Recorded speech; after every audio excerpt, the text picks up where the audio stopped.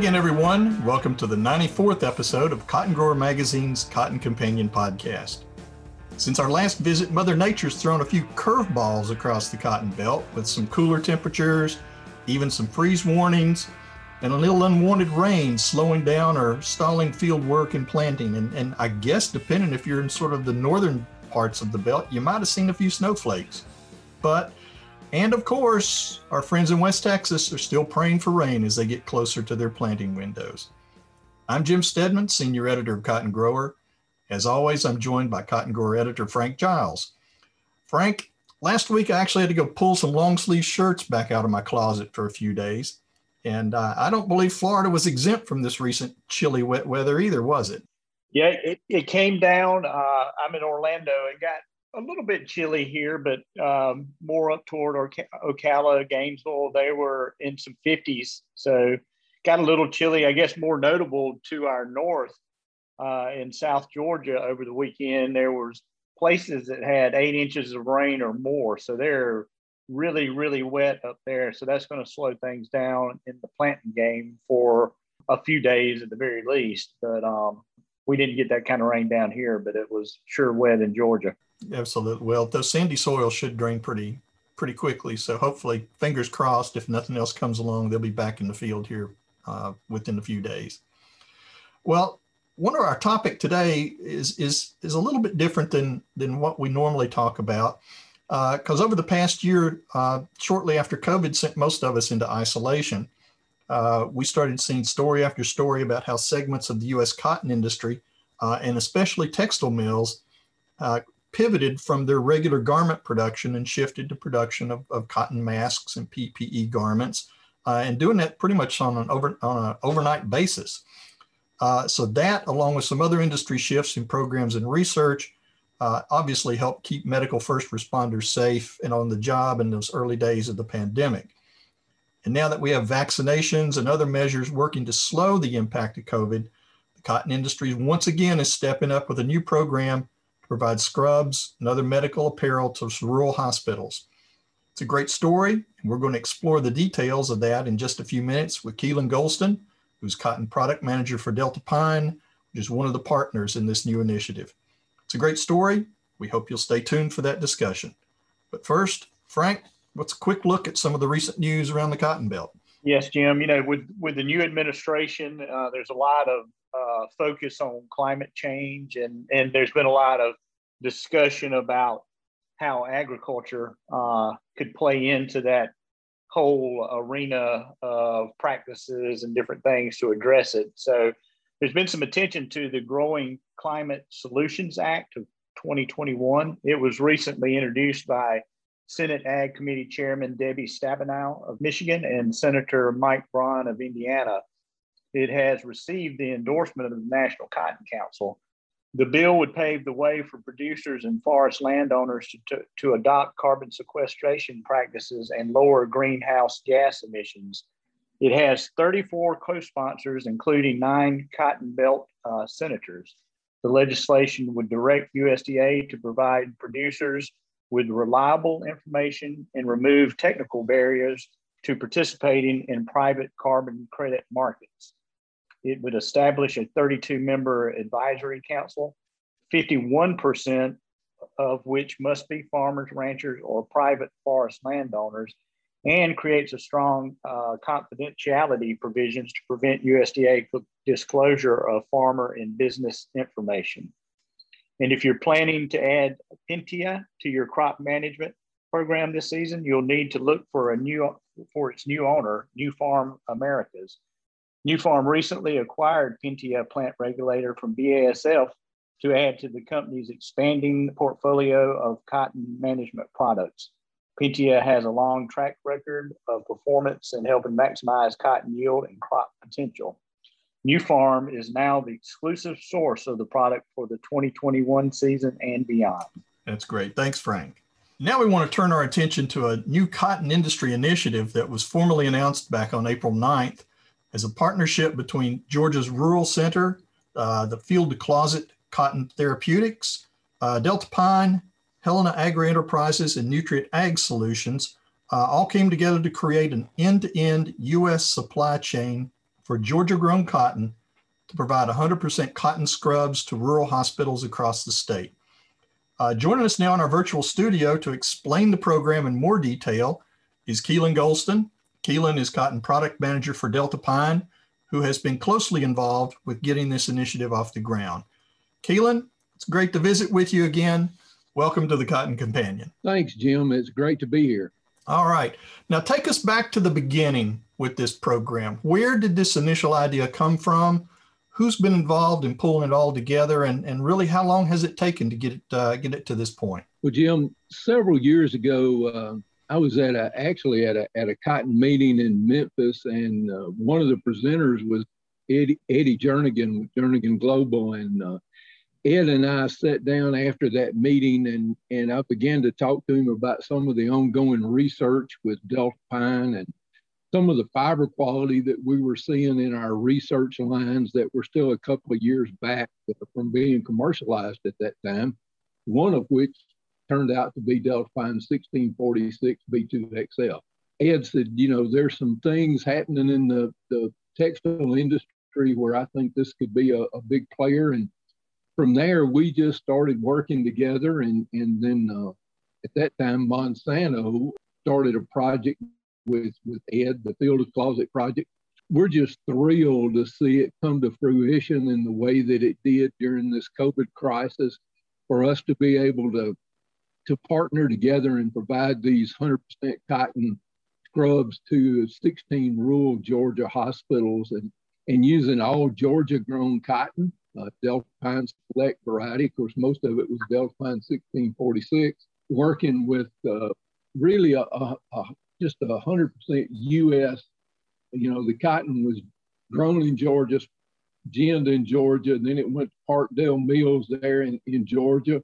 The yarn was made into material at Hornwood in North Carolina, and then came back and was cut and sewn at American Knits in Swainsboro. So it was a total U.S. effort to get this done.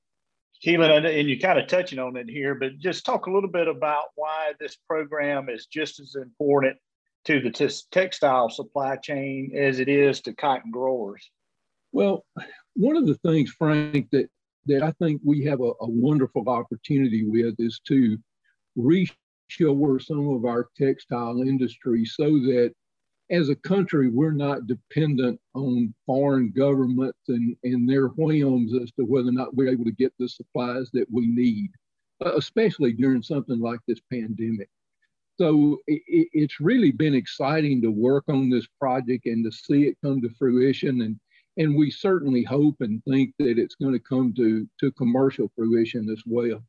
And, back years ago when we first started this Field of Closet project, one of the things that we said was going to be a driving force in it was that there was going to be a percentage of this that would go back to the grower that supplied the cotton. And we were able to do that in this project with the scrubs, and we're able to pay a good premium back to the growers that participated in. Any idea, Keylon, how many sets of scrubs have been produced to date? I really don't know exactly how many scrubs. I know it's supposed to be a supply for 16 hospitals, but I can probably find that, but I don't know what the number of scrubs are right off the top of my head. Well, I guess my next question is where does this program kind of go from here? You mentioned growers were getting some benefit from this. Are we going to have more growers sign up for this program this year?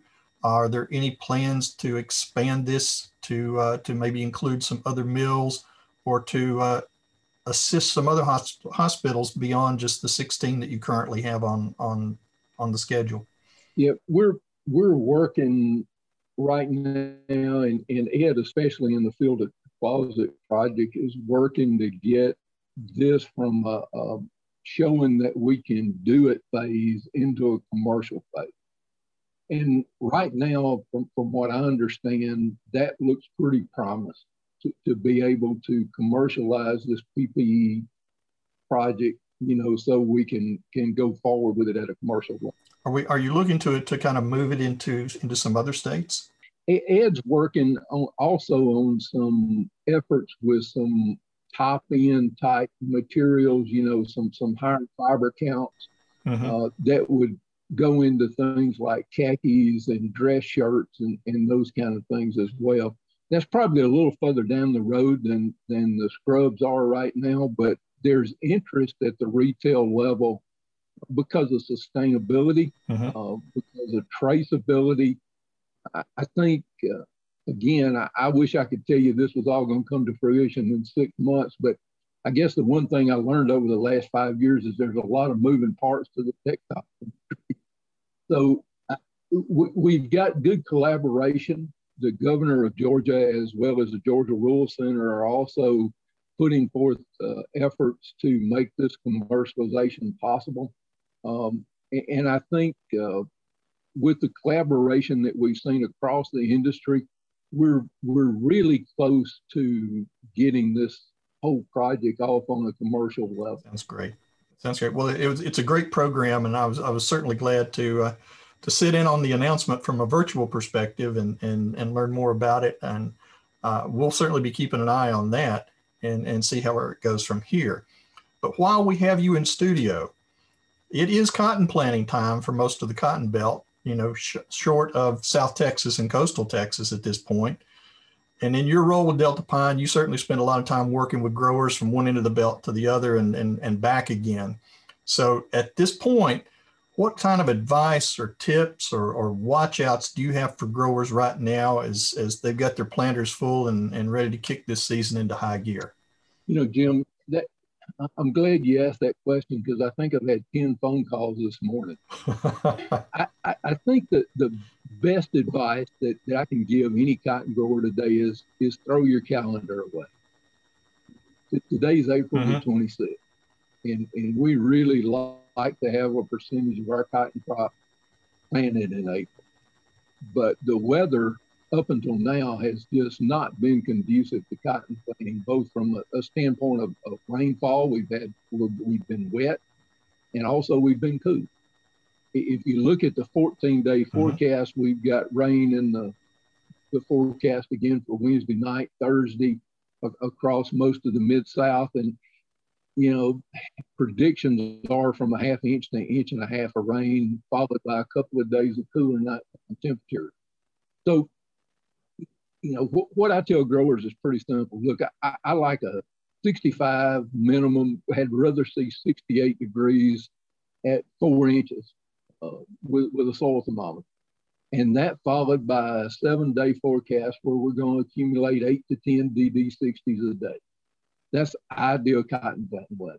And the good Lord in all his wisdom just didn't see fit that to come before April the 26th this year. So we're probably going to see most of the cotton crop go in May, and that's okay. The varieties that we've got today with their maturities and the things with the PGR management techniques that we've got today, we can mature a cotton crop a lot earlier than we used to could just 8 to 10 years ago. So we'll be fine. We've got plenty of time to get a cotton crop in, and my recommendation is be patient and wait for the right conditions. Sounds good. Keylon, we also saw today that you announced the NPE program for this year. Just tell us a little bit about that, how long you guys have been doing that program and what you got in store for this season. Well, Frank, I am so excited to kick off the 14th year of the new product evaluator program at Deltapine. We've got some really exciting new genetics this year. In the Bogart 3 XtendFlex arena, we've got a robust set that goes across the belt from the Carolinas, Georgia, all the way through Texas. There's two that I'm really excited about. Bogart 3 XtendFlex experimentals that'll be in NPE that are really got great yield potential, but also they've got the kind of fiber properties that we're looking for to go into Deltapine Select. So I'm excited about that. When you move to Texas, we've got 3 really unique set of germplasms that really have totally different phenotype than we've been used to. I think they certainly have a chance to find a great fit in that northern High Plains area of West Texas. So I'm excited about those and looking forward to seeing those. Also, we're going to have the introduction of our Bogard 3 Thrive On XtenFlex varieties. We've got 3 that will be in NPEs this year, 2 of them in limited quantities. That we're excited about the new technology, the Thrive technology to help us with thrips and plant bug management throughout the year, but also the genetics that it's in. They're all 3 in new genetics, look extremely good to me in the trials that I've seen them in up till now. So we're looking forward to getting to evaluate not only new germplasm, but also another new technology. Sounds good. As this program's been a great program to watch and to be a part of from a distance, and you always tend to impress me every year with the next level and the next level. So we're looking forward to see what this one will do. You know, Jim, I wish I could claim credit for it, but it's really those 200 plus NPE growers across the belt that put so much time and energy into these plots and learning how to manage these new genetics, and they make this program the success that it's been. And with that, we're kind of up against our time on this, and Keylon, we're going to let you get back to the business of making cotton farmers successful. Thanks so much for taking time to join us today. I'm looking forward to seeing you actually in a field or 2 this summer. Absolutely. I look forward to it as well. Thank y'all for the time. We appreciate it. Thank you. Thank you, Keylon. And that's it for this episode of the Cotton Companion podcast. As always, thank you, dear listeners, for joining us. If you like what you hear on the Cotton Companion, please be sure to spread the word and tell your farmer friends about this podcast. Here's Miss Diane to tell you how to find us. You can find the Cotton Companion in 3 easy ways. First, go to cottongrower.com/companion, or simply click the podcast tab at the top of the homepage. Second, subscribe to our channel on iTunes or wherever you find your podcasts these days. And 3, sign up for our weekly e-newsletter, the Cotton Grower e-News, that's delivered to your email inbox every Tuesday morning. You can do that by going to cottongrower.com/subscribe. Also, be sure to follow Cotton Grower on social media. We are at Cotton Grower Mag on Twitter. And on Facebook, you'll find us by searching for Cotton Grower Magazine. Well, just a quick reminder that the May issue of Cotton Grower Magazine is now off the press and should be hitting your mailboxes here within the next few weeks. So please keep an eye out for it. And be sure to check cottongrower.com for the latest up-to-date cotton news. The Cotton Companion podcast comes to you twice monthly and is produced by Tyler Hatch and Kim Henderson, our talented colleagues at the world headquarters for Meister Media Worldwide in lovely Willoughby, Ohio. My name's Jim Stedman. His name's Frank Giles. And we'll be back with you in 2 weeks with the next episode of the Cotton Companion. Until then, stay safe. Yeah, he works and he works and he works and he works all day. God made a farm.